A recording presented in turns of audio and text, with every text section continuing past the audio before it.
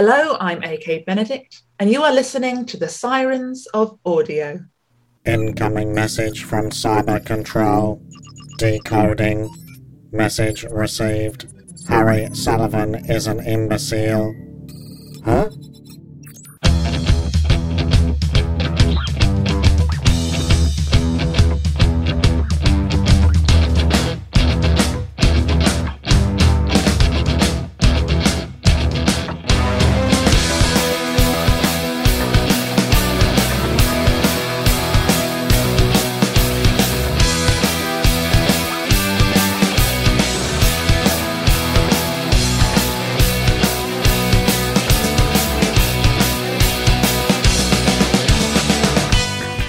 G'day audiophiles, you are listening to the Sirens of Audio and you're watching it too. This is the podcast that explores the universe of Doctor Who in the audio medium. My name's Dwayne. And my name's Philip. G'day Dwayne, g'day audiophiles. G'day Philip. What an exciting episode we've got today. Our first chat with a member of Torchwood. Yes, it's been a long time coming getting to Torchwood. We've done lots of other bits and pieces. But yeah, the first of many Torchwood episodes coming up, I'm sure. It is about time. So, because that monthly range, as I've said a few times before on the podcast, I went off Torchwood a little bit, but I was brought back in and I've been going back and looking at some of the monthlies that I've missed and some of the most recent stuff. I mean, James Goss has been delivering month after month. Has he written everyone this year? Pretty much. It must almost. It feels like it's been everyone. It's him again this month. I think he's probably one of Big Finish's most versatile writers, particularly with Torchwood in this format. It's an incredible thing, and it's great to be able to have Tom Price on today a little bit later. But you know what? I think I usually about this time see a rabbit hole, but I can't see one today, Philip. Oh, really? No rabbit hole, Dwayne? No rabbit hole. Oh, okay. So what I thought I'd do with you is have a little chinwag about Torchwood, the TV series, because I don't think you and I have actually spoken too much about it and what our thoughts on it are, whether we enjoyed it, whether we didn't.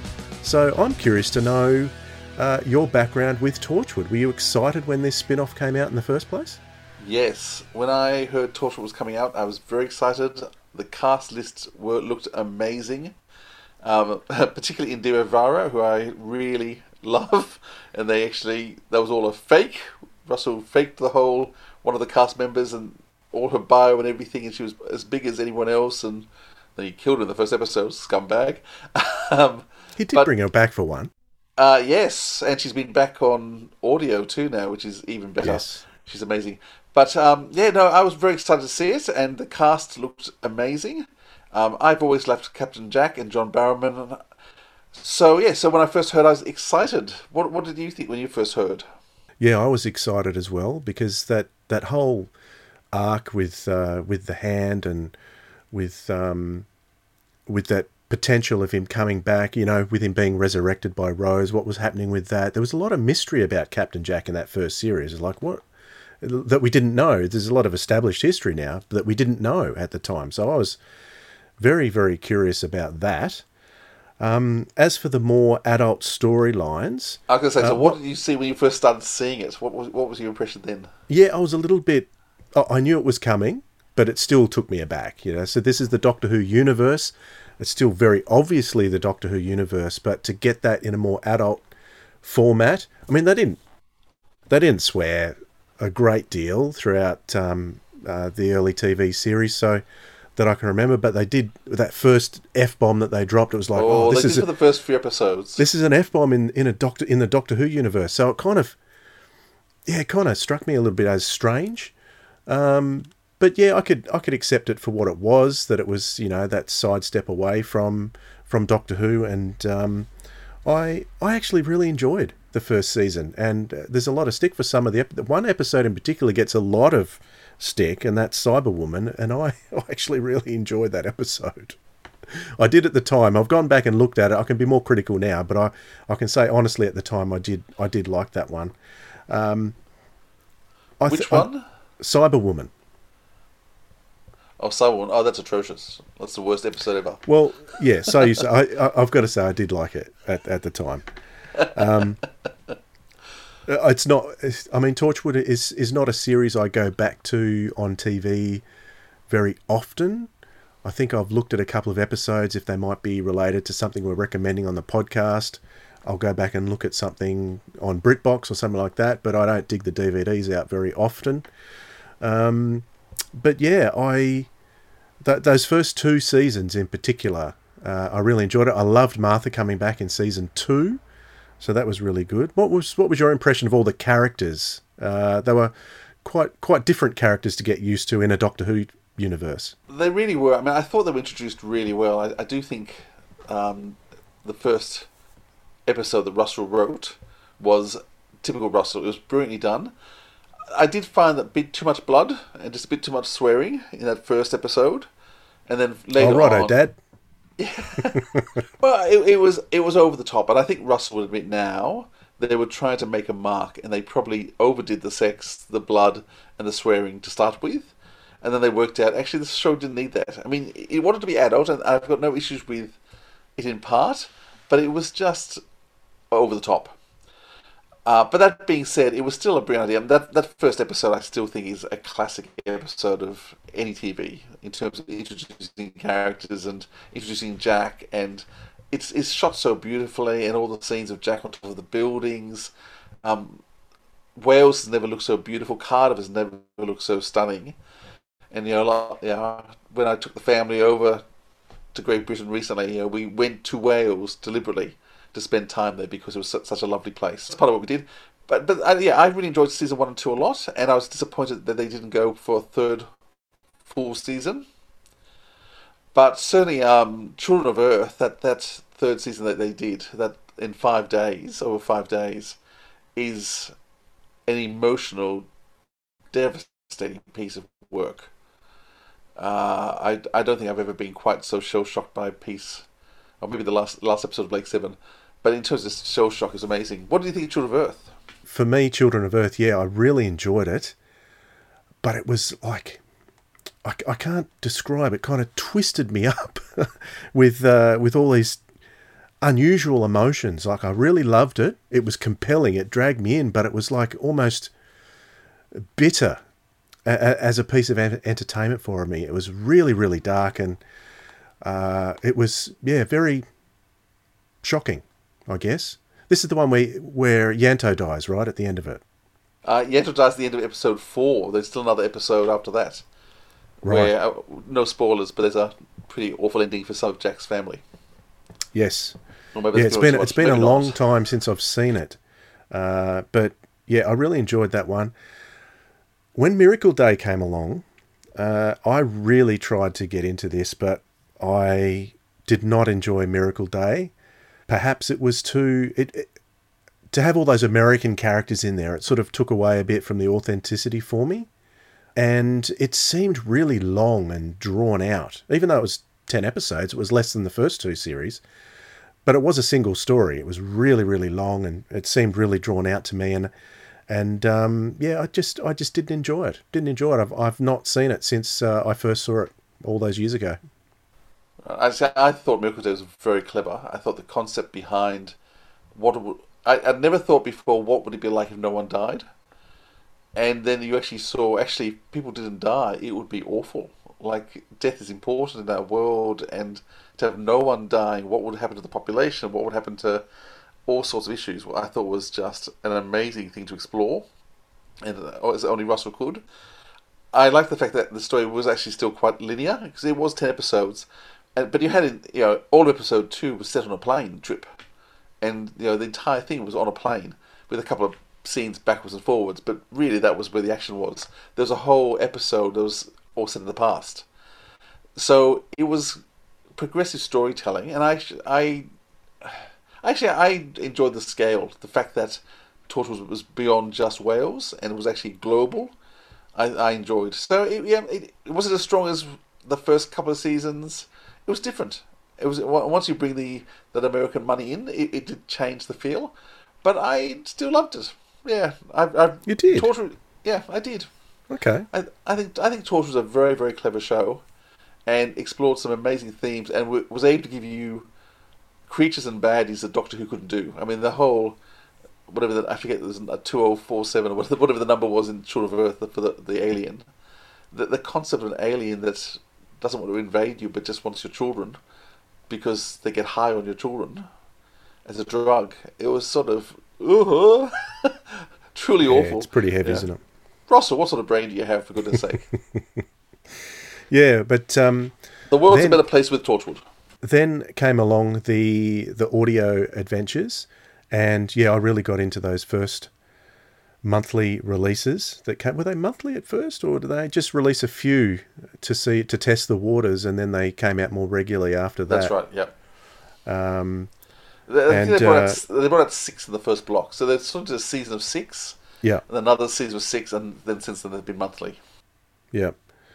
And then they've done a few audio seasons. So they've done Torchwood season 6 and season 7. And I think from what I've heard, there's even more that have been written, but whether they'll get done down the track is still to be decided. So the monthly range is still continuing with those small. They're almost like companion chronicles, aren't they? But they're full cast. So full cast in that they are like two-handers. 4 or 5 people. Yeah. They are really, really inventive. And like we said at the outset, James Goss is probably the lead writer on the Torchwood range and does an incredible job. I love how Torchwood can explore things in very different ways, but also its style can keep changing. And so you'll have the horror, then you'll have comedy, then you'll have bizarre. You're never quite sure what you're going to get. And once again, the characters are just so important. And so you just keep seeing this play with characters. But, once again, they've introduced their own characters along the way. You've got Queen Victoria now as a major figure who keeps reappearing. You've got the Samuel Barnett character, which Norton. So they've introduced people along the way, and now they keep coming in recurring now. Then and also got Torchwood 1 as well. Torchwood 1 with Yvonne Hartman. Yeah. That's been interesting too. All right, well, that's interesting to get your thoughts, and based on that, I might have to go back to Miracle Day and give it another assessment, I think, because it's been a long time since I've seen it, so you've kind of swayed me.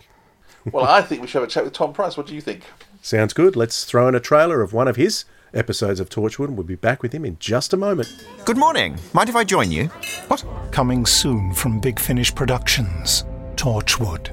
Ghost Mission. Sergeant Davidson? Andy. Please, my friends call me Andy. I'm Norton Folgate, Torchwood Assessor. Here's my card.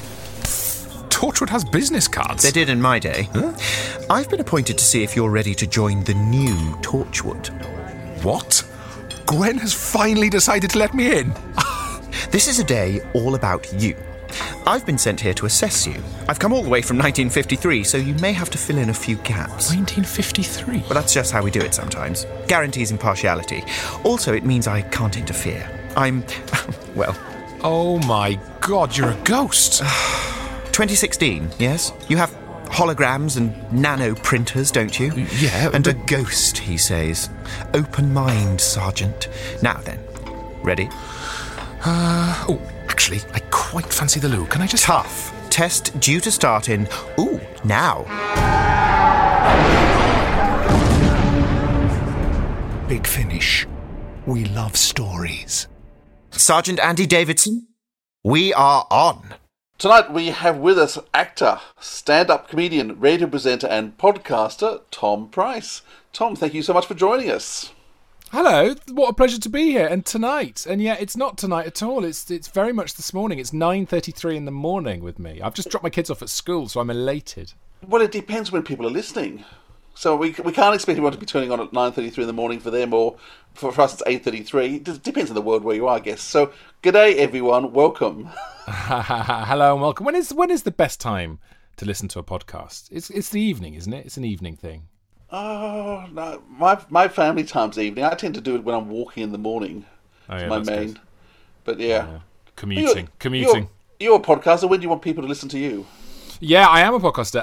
I do a thing called My Mate Bought a Toaster, which is all about Amazon shopping history. So I guess I want people to listen to me just constantly Philip, constantly. I need the numbers. I want people to be playing. I want people to buy a smart speaker, put it in their spare room in their house, and just have it playing My Mate Bought a Toaster constantly. Well, I would have jumped your numbers up by a couple today because I've been listening to. Yes. I did listen to a couple of. Julian Clary one was hilarious, and I was listening to one with a couple of teachers as well. So I've been listening to your. Can I just say where did you get the idea of asking people for their Amazon history?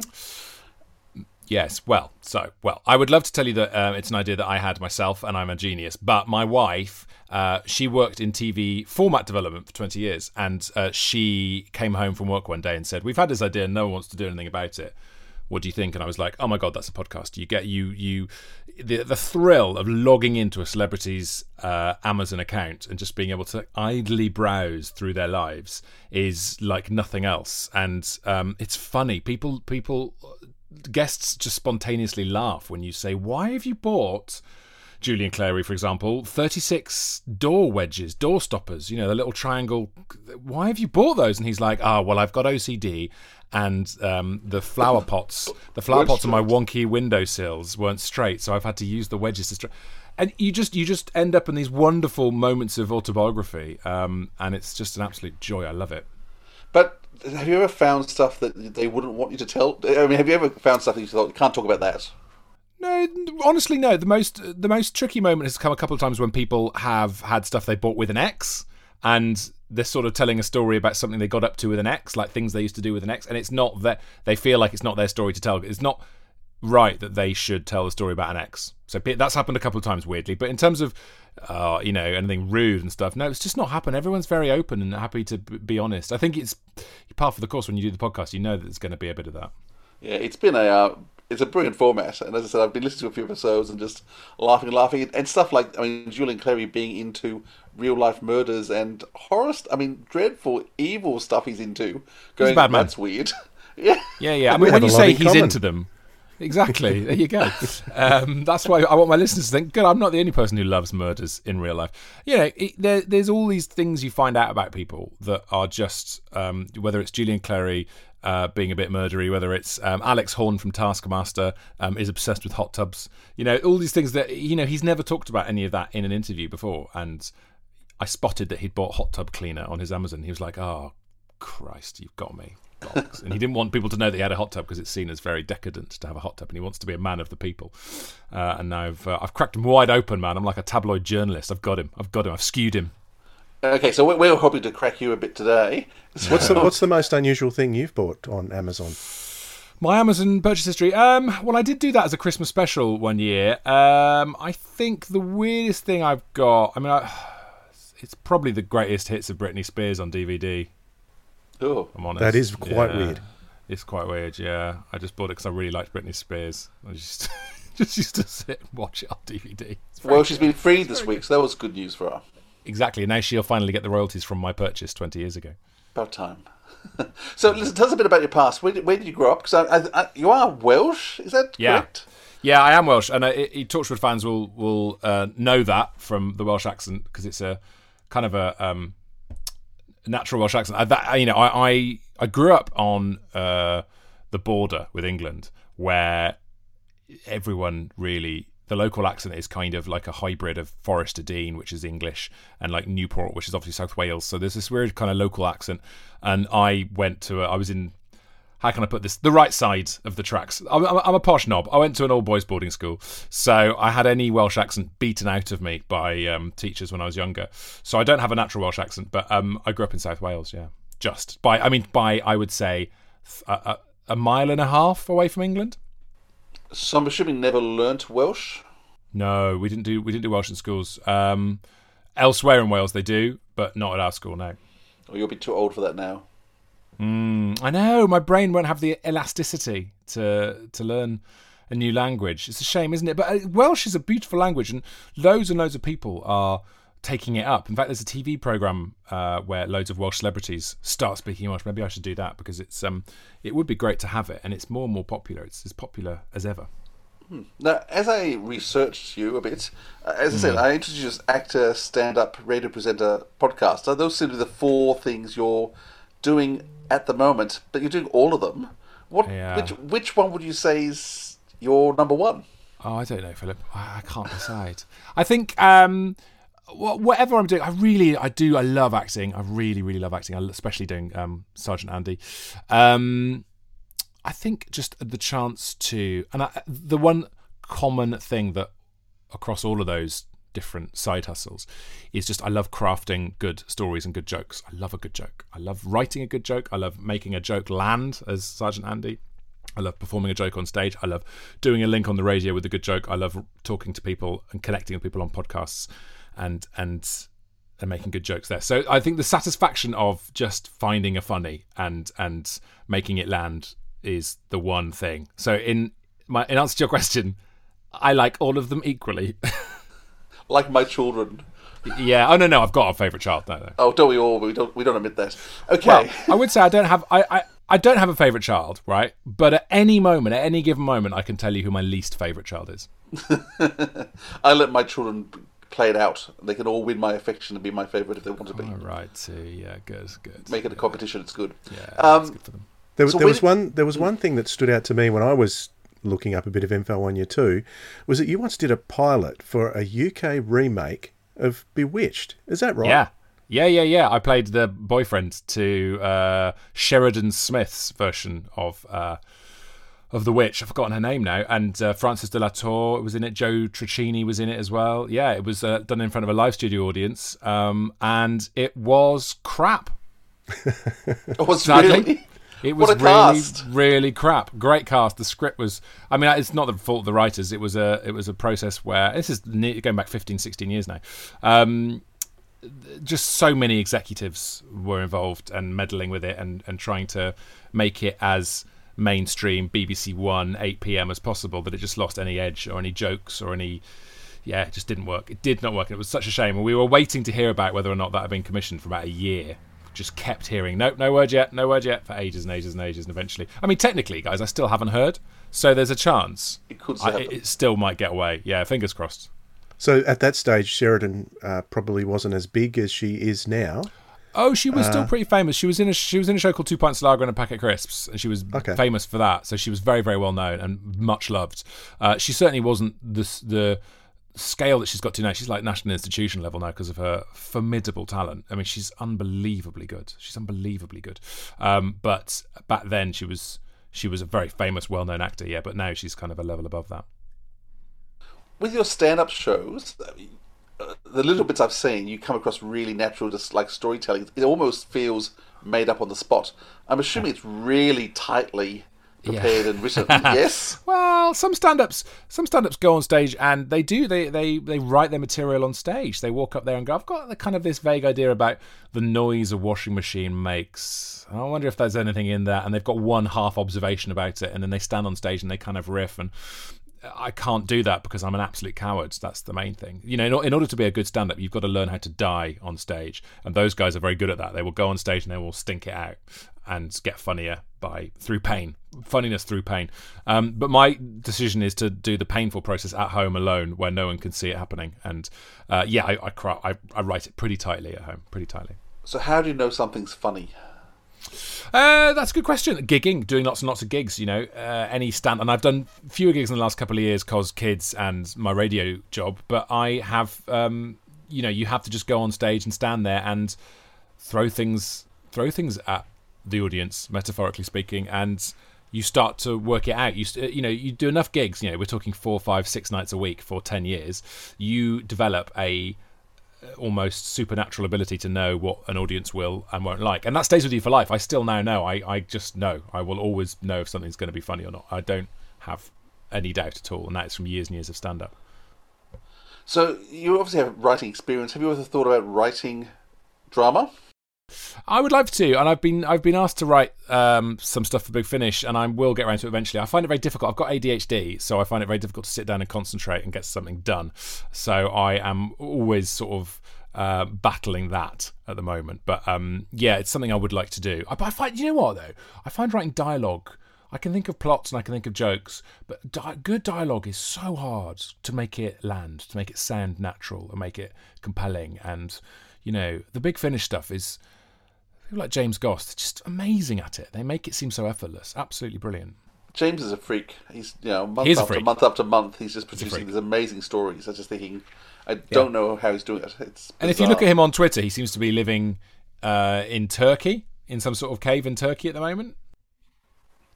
I've missed that. But okay. Yeah, he's living in a house that's being renovated and it looks completely run down in Turkey. That's where he is right now. Oh, okay, good. Yeah, there you go. Yeah. So, as a child, I mean, I wasn't going to ask you whether you had ADHD, but listening to you, I was suspecting you may have done. Yeah. Just Yeah. because your energy levels and your vibrance, which is both the blessing and the curse Yes, of yes. the situation. So, as a child, what was it known? Was ADHD known when you were a kid? No. Or it's- No, not really. No, ADHD is still seen as this kind of. It's still seen as a rather cliched sort of misbehaving. Oh look, butterfly kind of thing. You know, there's that sort of there's that kind of misconception about it, and it's not like that. It does come with high energy, but it's just an inability to focus and concentrate, and 1,000 thoughts sort of bombarding you all the time. And it's something I've only really cottoned onto in recent years, to be honest. And one of the things when you go through a process of getting diagnosed, one of the doctors who do it say, "Can you send us your school reports?" Which is obviously like the idea of someone with ADHD finding the concentration and time to go over there and get that thing done and open up the box, or go home to my mum's house and open up the box, and like it's just never going to happen. Your brain's just spinning out the whole time thinking of something else. But I've managed to do it, and an important part of ADHD diagnosis is that you've always had it. So it's not something that started when you were 30 or started because you've got a phone and you're always looking at your phone. It's something you must always have had as a kid. And all my reports just have to feature the word concentrate and attention. Like, it's unbelievable. Going right back. And it's not like I did badly at school, I did fine at school because I sort of battled through it. But they all say he would do so much better if he could just sit still, if he could just concentrate. I taught for 20 years. Right. So one of my big focuses was boys' education and ADHD, because I think out here in Australia people got onto it a lot earlier, and often the first reaction out here is just to drug people, and Yes. my reaction was always to try and avoid that, because I actually thought we could find other activities to stimulate them, to keep them moving, because I was always sometimes some people need it. If you need your medication, take it. Yes. But there are other things that you can do that can occupy you. And I just found said the boys will run around the oval, and often the principal would say, "What are they doing?" I said, "Oh, they just need a run." And then they'll come back They and they'll need do it. some more, and that's what they Yeah. need. And doing Well, this things is like that. Yes, this is exactly right, and it's also it's very, very hereditary as well. I've got two boys, and my eldest has definitely got it as well, and he just has to run it. He's eating, and he has to stand up and run around the kitchen before he eats. And he's 9 years old. This isn't a young 3-year-old crazy thing. He's 9, and it's what he does. And I've been reading up a lot about it recently, and I saw one beautiful video on Instagram. There's loads of great accounts that talk about it, and there's a lot of ADHD awareness in this country now. It's landing, it's arriving, and you're right to talk about the medication thing. And I don't take medication for it personally, and I know it does work for a lot of people, but there are ways around it without medication for me. But one of these Instagram accounts described it as a superpower. And I think that's wonderful, because it's a superpower. And this is what I'm now getting to tell my child. Instead of me, when I was a kid, I was really told off a lot. People with ADHD learn to hate themselves. They really do, because you are not comfortable, because you're told externally by all the adults in your life, stop, sit down, why are you doing? Like, really, there's real anger, and it's a real abrasive conflict. And to now be able to say, this is a superpower, it's a thing you've got. It's okay. Sometimes you are going to annoy people. Don't worry, it's not you, it's this thing.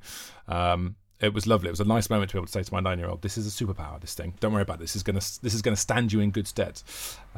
So I'm very grateful for that. Definitely. So, how did you get into acting? Where did acting fall into your life?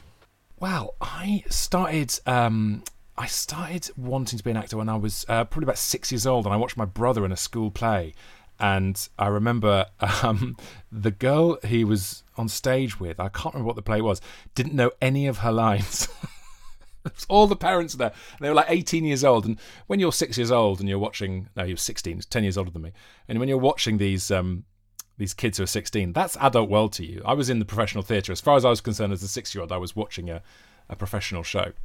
And she didn't know any of the lines. And she just the whole time going, line, line, and she was just getting cued, getting prompted throughout the whole thing. And I could sense the awkwardness, and I had this whole kind of cocktail of intoxicating cocktail of, wow, look at my brother, he's so cool on stage. Yeah, I idolised him, so that's cool. The thrill of knowing that all the adults in the room are finding this excruciating, I could tune into that at 6 years old, so I found that incredibly thrilling. And also thinking I could do this better, which is something which motivates a lot of people, I think, in acting and comedy. They watch someone and go, this is great, but I could do this better. Or here's what I would bring to the table. And at 6 years old, I remember very distinctly thinking, here's how I would do that. So that was it. From that point on, I started talking about wanting to move to London, to go to drama school in London, which I didn't do in the end, but I talked about it all the time, and it was all I wanted to do. That was it. The end. Done. No other thing is ever. Still at 41 years old, it's just too late now, obviously. But that's it. Done. So you had lots of different bits and pieces in acting jobs. Like Yeah. you've got a pretty large selection of shows you were in. But at the whole time that you're doing that, you're earning a living through stand up. Is that your main moneymaker? Yeah. Stand up has done all right for that over the years. Yeah, it's a bit like a day job at night. So that's good. And there's all sorts of, you have to build a kind of portfolio of side hustles. So I do voiceovers and I do adverts as well with acting, which can be quite good. Stand up, and then radio came along as well. So all sorts of bits and bobs, yeah. So how did PC Andy come along? Wow. I was doing a sketch show called Swinging in the UK on Channel 5, which was quite a low budget but really good fun comedy sketch show about relationships, and it involved all sorts of random scenarios, which many of those sketches would now be thoroughly cancelled, but it was a lot of fun, and we were sort of filming 8 sketches a day. It was insane how much we were filming, and we were completely frazzled. And this is back in 2005 or 6, and it's what I had grown up doing. I'd done sketch shows at Edinburgh. I knew how to do sketch comedy, and I loved it. And then I got an email from my agent saying there's a Doctor Who spin-off happening. Do you want to go in for it? And I just, yeah, fine, okay, Welsh, fine, great. So I went in the waiting room. I realised it had to be, proper natural Welsh. So I decided to do an impression of my ex's dad, a man called Lionel. So I thought I'd just do him. And it was with Andy Pryor. And I just went in and did these couple of scenes which I'd learnt. But it's because I was in the middle of doing this sketch show for Channel 5 that I didn't have any time to get nervous. I didn't have any time to get distracted, the ADHD thing. I just kind of went, right, fine. I fell into it because I was so exhausted from doing this other show. I just gave a really good audition, which can sometimes happen. All the noise clears. You're just pure. And you just go, boom, there you are. That's what I do. And I just presented this version of him. And off the back of one audition, I got it. And that was that. Now, at the time, was it just going to be 1 or 2 episodes? Yeah, at the time it was going to be in one series. He was going to be in 3 episodes at the beginning, and then I believe they were going to kill him off either at the end of the first series or maybe the second series. There was a plan to bring him back in and kill him off. And thank God for Russell T Davies. I mean, I'm not the first person to say thank God for Russell T Davies, but really, it's just like I have ludicrous levels of gratitude to that man. He said, no, let's keep him going. There's something in this. And I think that one of the things I brought to it was there's a thing that happens when you have when directors come and you have different random directors directing the show. It's not always the same person for the whole thing. And some directors, in the early days of a show, will look at the cast and say, that's my core, those 4 people. And these people, like the random policeman, are peripheral. And I don't really care. And I'm not going to give them any effort. They're not going to do rehearsals. We're not going to talk about their character. We're not going to work out chemistry. And then along comes an actor like Eve Miles, who knows that every single scene has to have belief and meaning and depth to it. Even a scene with her, easily two-dimensional kind of character. She's like, no, we need to make this a thing. And I remember filming a scene on a bridge with her for Adrift, I think, and she gave it so much thought, and I was like, I couldn't believe how much effort and kind of depth she was giving it. And I obviously followed enthusiastically and got this chemistry with her. And then also there's just a couple of moments where I just took the piss. I just gave a bit more from Andy, like shrugs and moments and just a bit more life that a director in the moment directing that show would go, yeah, fine, okay, fine. And it would sort of end up by stealth in the show. And then people, those little tiny shrugs, those are the things. They're tacky, they're sticky, those little moments. An audience will grip onto those and they'll go, he's that guy, I like him. And the character didn't need to do that. It's not written to do that. But if an actor brings those little moments, you can suddenly, luckily, find it snowballing and then you become a bit more substantial. And I was very lucky. It was a very important learning curve, that.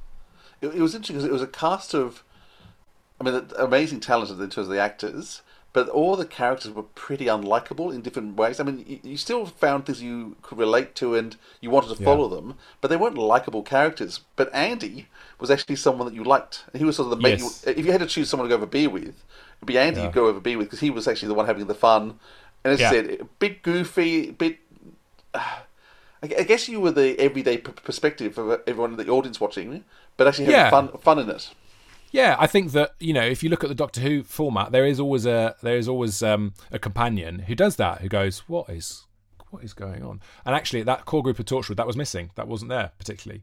I think luckily Andy just fitted that slot. So I think it was, it worked for the show as well as me bringing stuff to it. It was an important kind of, just gave it a bit more reality, because that's what's so good about good sci-fi. The things that make you think it's definitely real. And there are some sci-fi shows that come along, I've seen a couple on Netflix recently, that are so sheened and don't have any depth, any humour, any kind of flaws like that, any little moments, any idiosyncrasies, and they're to use that stickiness analogy, they're Teflon. Nothing sticks. They go. There's nothing interesting. You want it. Let's go with the saucepan analogy. You want sticky, you want tacky, you want a bit of the last meal you had stuck to the thing when you start cooking up a new episode. You want stuff to retain and remain. And that definitely happened with Andy. Had you followed Doctor Who much before you started Torchwood? Yeah, I remember I was presenting a show on BBC Three and during the start of Doctor Who and Strictly in 2005, when they brought back Strictly and Doctor Who. So I was very excited about it then. I loved Doctor Who as a kid. I've told this story several times before. Peter Davison, who obviously was my doctor, and Sylvester was mine as well.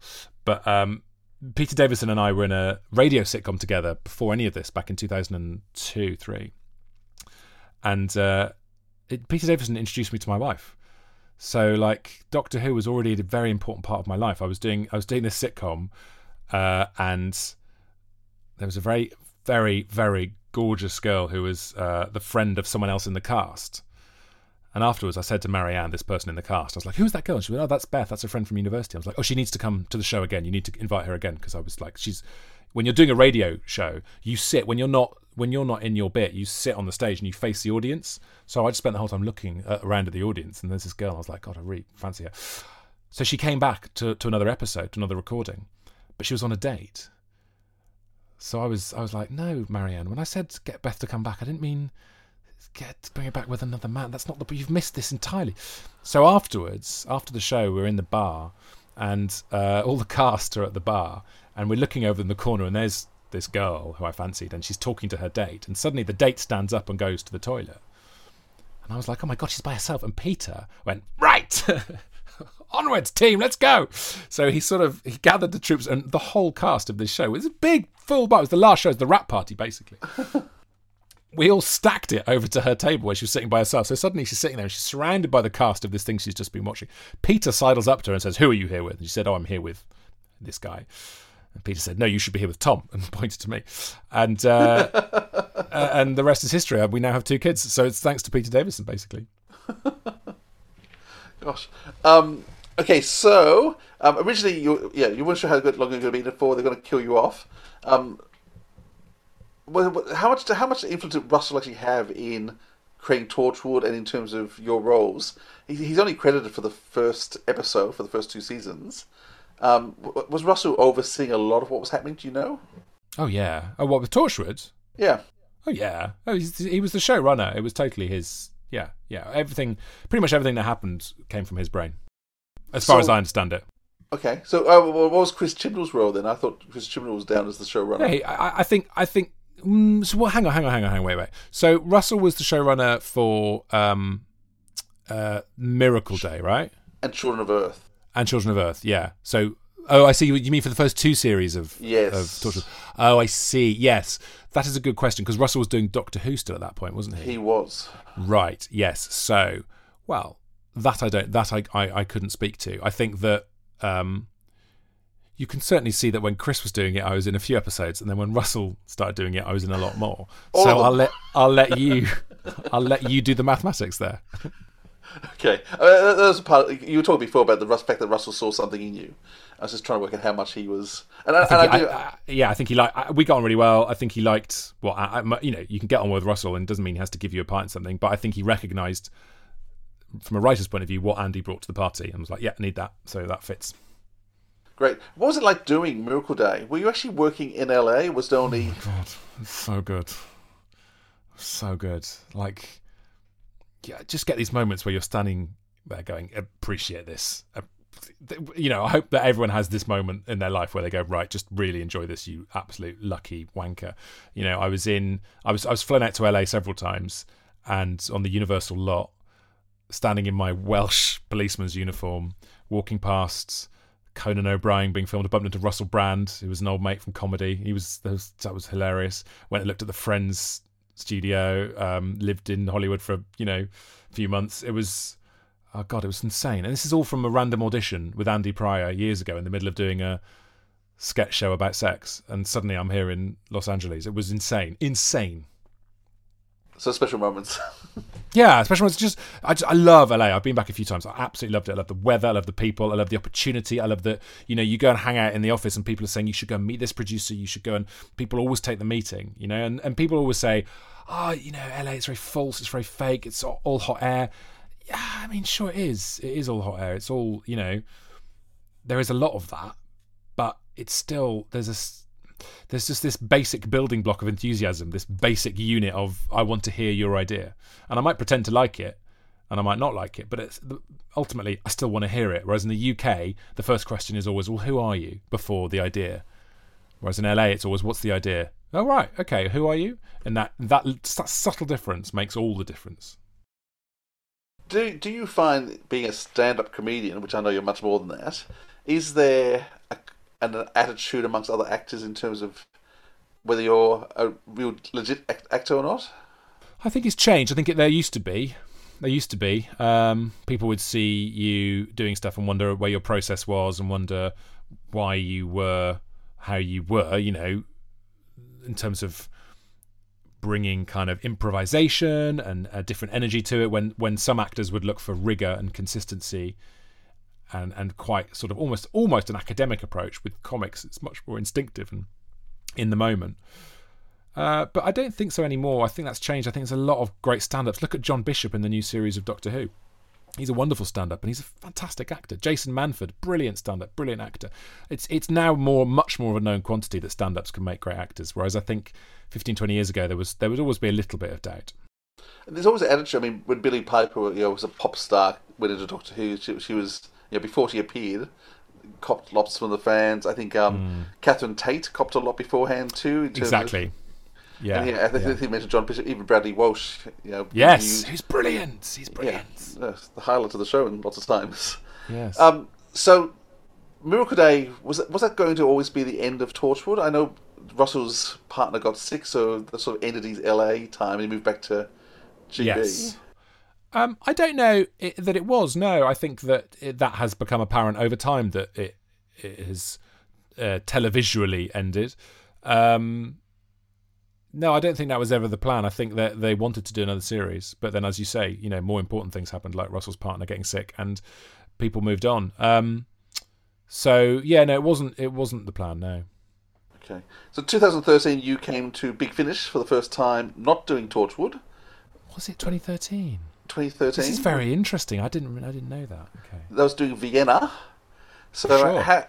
So who approached you? You probably don't remember the show. Do you remember who approached you about coming and working for Big Finish? I haven't got a clue. No, I think it was David. I think David Richardson, maybe. I can't remember. He'd remember. But I just got a call again. Got a call from my agent, and obviously leapt at the opportunity. And I love doing audio. I love the way they work. I love not having to put a costume on or makeup on. It's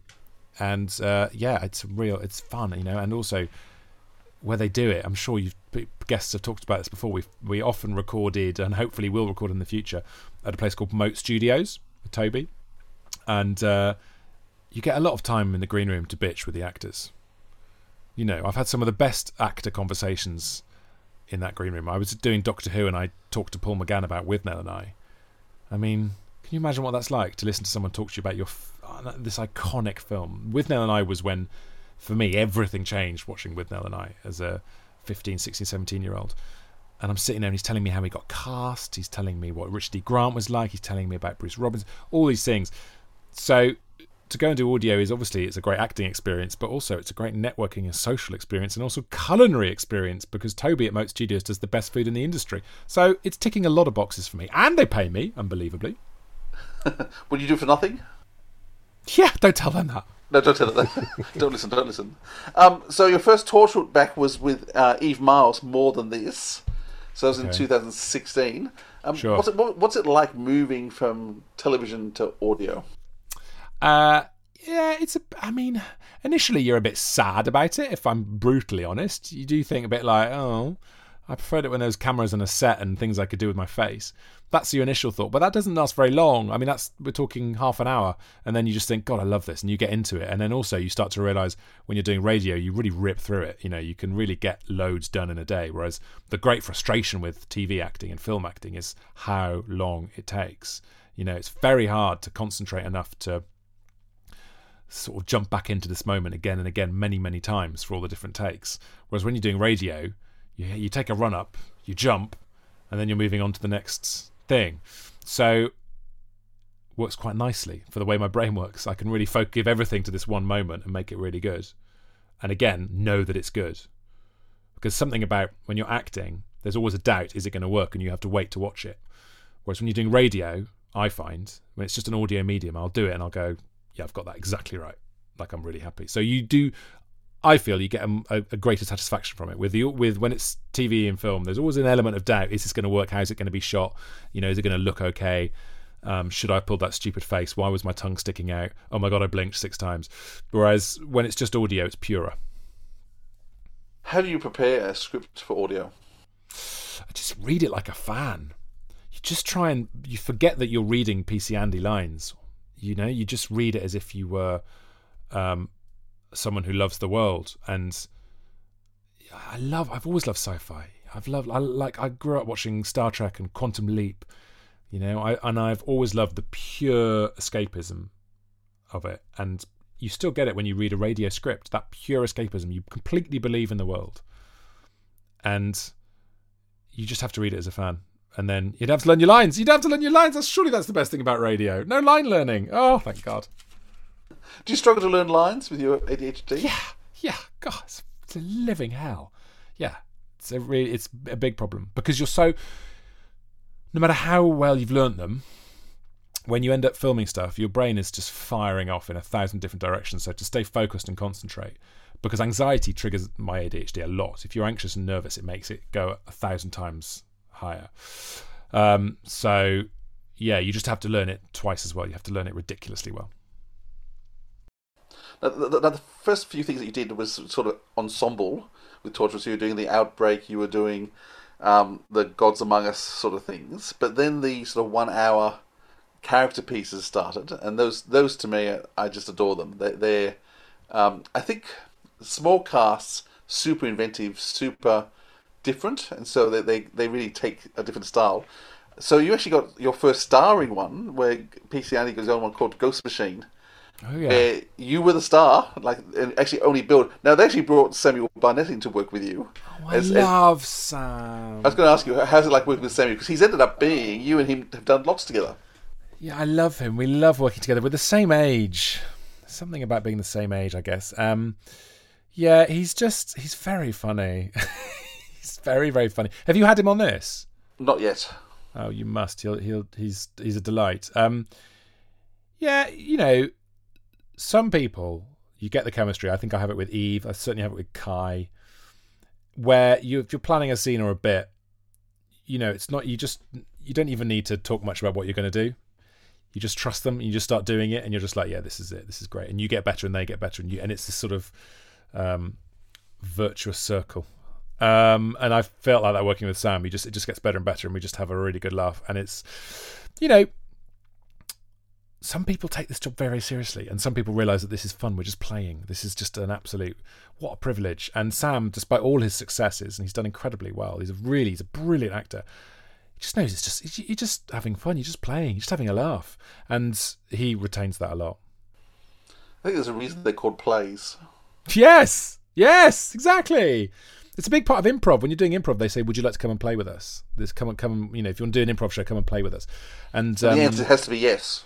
Yeah, always yes. Yes, and. That's right. And he just remembers that. God, it's so important. So the other person who's been cast a lot with is Bern Gorman. Ugh, God, such a dick. Unbearable. That guy. Who does he think he is? Yeah, he's a delight as well. He's very funny, but very different energy to Sam. Oh, hello, can you hear that? You know what that is? That's the Monday morning leaf blower. Can you hear that? Obviously, we're in autumn. Oh, yes. And people don't use brooms anymore. So Bern Gorman and I wouldn't say we were best mates when we were doing Torchwood. We never had any scenes together in Torchwood when we were filming it. We never really saw much of each other, maybe at a rap party or whatever. Weirdly, he was in a play with Ralph Little years before Torchwood that was on before a play I was doing at the Soho Theatre. So we used to share a dressing room together. So I knew him a bit from then, but we were never really mates.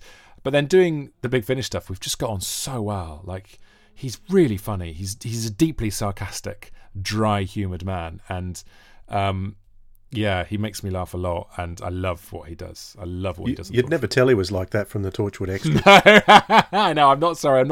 I'm not bringing anything new to the party here, but he's great. Just briefly talk about Red Base, which was one of the ones that I loved in terms of you. It's set on. I'm not sure you remember the Red Base one. Supposed to be set on Mars, but you just walk in with a uniform. And once again, this is the one where you are the star. There's like PC Andy gets his whole episode. No sidekick in this one.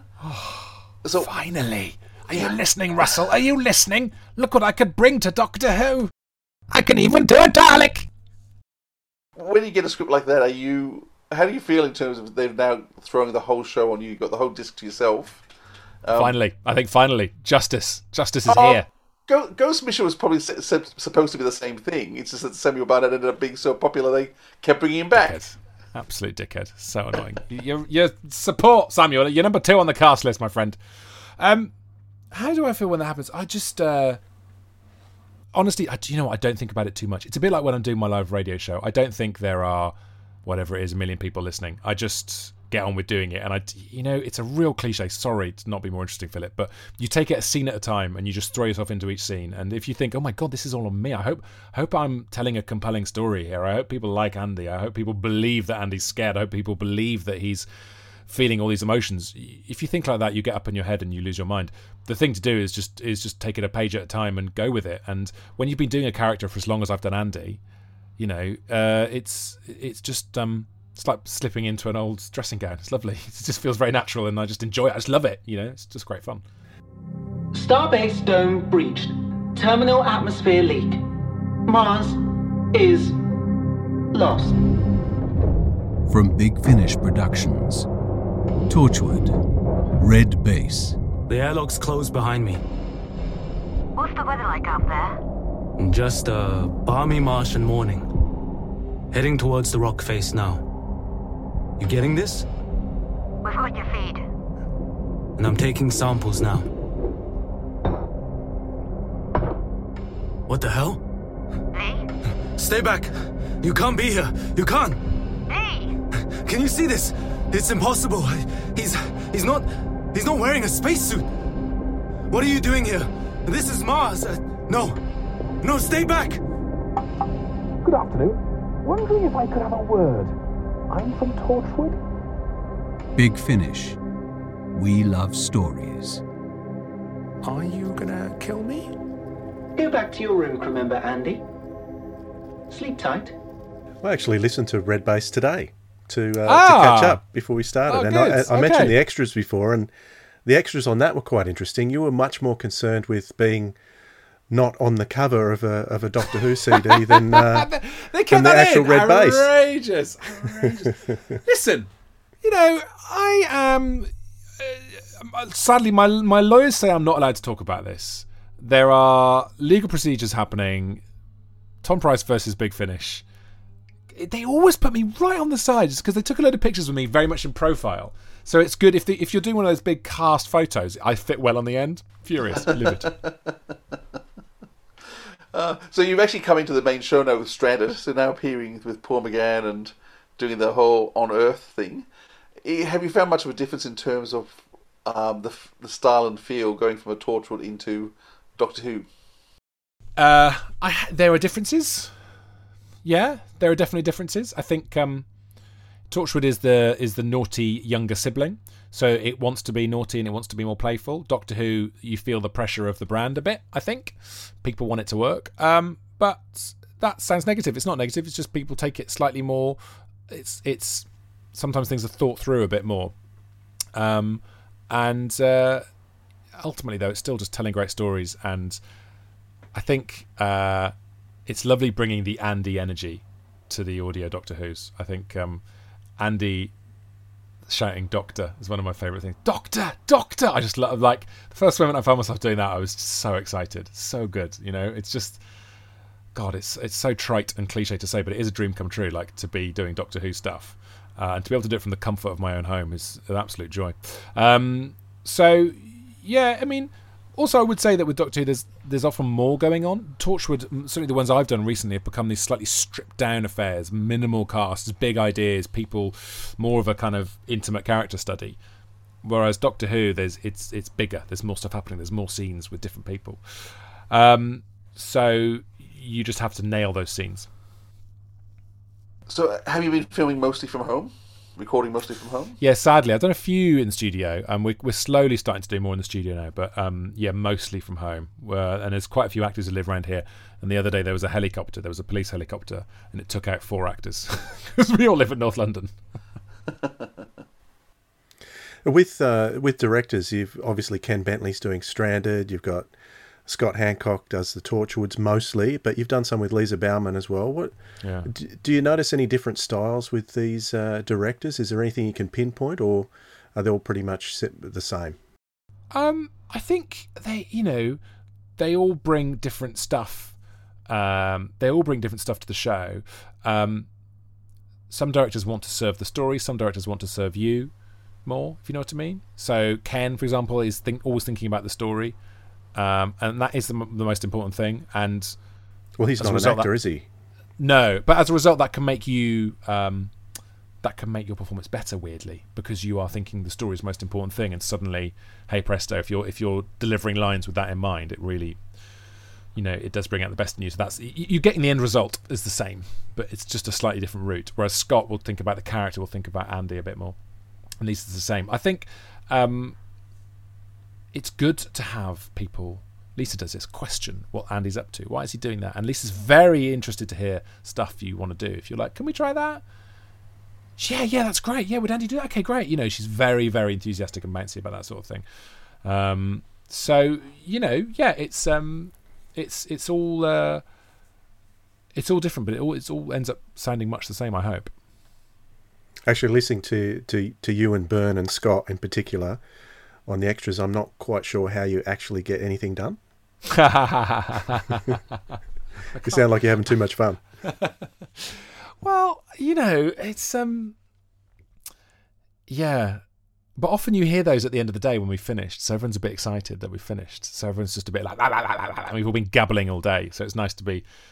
It's often a release of pressure, because you do feel the pressure when you've got stacks and stacks of pages in front of you, and for budget reasons, you've got to get through this stuff in a day. So when you've done it, you're quite elated, and then they start recording the podcast, and you're like, yeah! So last to be released was the Ashenden, so one more time to Torchwood Soho with Samuel. Are you really enjoying the opportunity to go back in the past and explore other facets of Andy? Yes, I love. Well, I'm a big fan of as James Goss is as well. I love sort of London Second World War stuff. I really love all that stuff, and any kind of dipping back into the past is great. I've always been obsessed with time travel films and books and TV shows, and I think that Andy is always very good at doing a kind of wide-eyed wonder at stuff. So him doing that with time travel is a very neat fit. So yeah, I love doing that. So have you got much more coming up in terms of recording? You're hoping to get back to studio soon? Yeah, I don't know if I'm allowed to tell you. I'm doing something. I am doing something. So what's your hopes for the future? Where are you hoping to go personally? Wow. Professionally? It's a huge question to end on, Philip. I really want to carry on doing stuff. I would love to try and write a Torchwood. That is something I really want to try and do next year. Keep on keeping on, really. I think to try and take Andy in new directions, to try and keep doing more of the Doctor Who stuff as well. I'd love to see Andy. Talking about Andy, I'd like to see him in a more domestic setup. I think it's an interesting thing. I know that he's had various relationships over the course of the shows, but I think it'd be quite fun to see him maybe have kids. Something like that could be hilarious. So that's what I'd like to see with Torchwood and Doctor Who. In terms of what I'm up to, just to keep writing, really, and hoping that the podcast carries on growing and keep looking out for those acting roles and all the usual bits and bobs, really. Great. Well, listen, thank you so much for your time. We've really enjoyed meeting you. And My pleasure. You're our first Torchwood person, actually. So. Oh, really? What an honour. Oh, my God. They're not all as nice as me, just to warn you. Well, I've heard that. So we started with the nice ones. We know it's all downhill from here. Good. I'm going to tell them you said that. From Big Finish Productions, Doctor Who, The Eighth Doctor Adventures, Stranded 3. I am on an alien planet. Cup of tea? We're on the edge of the known universe, and you're putting on the kettle. Home comforts. Embrace it. Like, I've seen extraordinary things popping up in the most ordinary of places. But now I'm here, in the most extraordinary place I've ever visited. I kind of just want to do ordinary things. Are you sure this is a good idea? I wish people wouldn't keep asking me questions like that. It's starting to get demoralising. I don't want us getting complacent. That's a dangerous thing to become right now. Rhythm. Routine. That's what'll see us through. All extraterrestrial phenomena are the exclusive property of divine intervention. Something is wrong. Run! We'll take the TARDIS, and we'll take this place. You will not, you vicious minx. We're not settling the bill in a restaurant. We're playing with human history. We're not playing. I take human history very seriously indeed. That's the thing with time travel. Things change, and once they're changed, they stay changed. Something came through the letterbox. Down.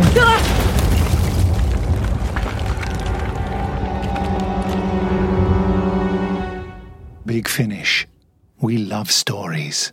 All right, Philip. So how was that? Our first Torchwood guest. Thank you so much, Tom Price, for coming on. Yes, Tom, thank you for sharing, being so honest with us, and just having a laugh. It was great. Fantastic.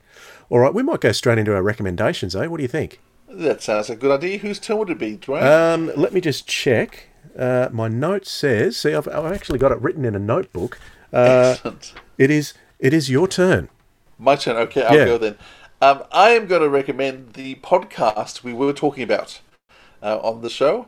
My mate bought me a toaster. So it's Tom Price and comedians. He's getting a whole range of different comedians. I must admit, I don't know most of them. Coming from Australia, they're not Australian comedians. Those of you in the UK, I'm sure you would know a lot more of the names. I mean, there's some of them I know. And Julian Clary was the first one I listened to because I knew him. But it's just a chance for, as I said, Tom just gets them to send him his Amazon list, and he just goes through what they've bought in the last 10, 15 years from Amazon, and it just starts a conversation. And the conversation just goes off everywhere. So it is very rarely on the item, but it's just a start-off board to going into having a conversation and having a few laughs. And it's very cleverly composed. Being comedians, they're all very quick-witted, and they jump into ideas fast, and they all affirm each other. So the conversation just goes really smoothly. But yeah, it's a lot of fun. So I hadn't heard of it before this week when I was doing some research. But yeah, my mate bought me a toaster on all the good podcast services. Sounds great. What about you, Dwayne? What are you going to recommend? Well, I'd like to recommend a recent Torchwood release that doesn't feature Tom Price. Sorry, Tom. But I have to say, it's written by James Goss, who we've been singing his praises about, particularly his Torchwood writing this entire episode. And that was last month's release, The Great Sontaran War. It is my favourite Torchwood so far. There's only 2 months to go in the year. We've got one with Ace coming up soon at the time of recording. It'll be out by the time you hear this. I think it's coming out next week at the time of recording. But The Great Sontaran War is a James Goss written script featuring Dan Starkey as a Sontaran, and it is all set in a caravan park. Now, a Sontaran in a caravan park, that premise would make you think it is absolutely ridiculous. How can that possibly work? It is something, it is almost indescribable, Philip. You have got to hear it to believe it. It also stars Gareth David Lloyd as Yanto, and it is seriously the best Torchwood in a long time, and they're all pretty good.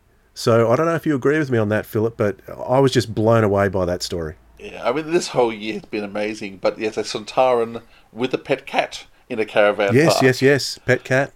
And showing, yes, there were so many moments in which I laughed and laughed, but there's also a lot of pathos in it, and yeah, there's moments in which I got quite choked up. So it swings the whole gamut. As I was saying before, Torchwood just can do everything. This is more comedy, but it also has some major points to make as well. Well, it's not just comedy, No. It's not just comedy. I came away not with feeling like my funny bone had been tickled like it was a laugh a minute, because it's not. It's not a laugh a minute. But I came away feeling, because Torchwood is often very, very dark and disturbing and it makes you feel a bit icky sometimes, I came away from this feeling very, very happy. And it's not often Torchwood does that. And so I can highly recommend this, The Great Sontaran War. Grab it. You won't regret it. Absolutely not. That is it. That's it for this time, Philip. Excellent. What could possibly be next? Who knows? Whatever comes up in the order. So, marvellous night. Thank you so much, Dwayne. Yes, and thank you for watching and listening. Make sure you hit the like button, hit the subscribe button, throw us a comment, and follow us on whatever podcasting app you are listening to us on. It's great to have you with us. So thanks for that. We'll catch you all next time.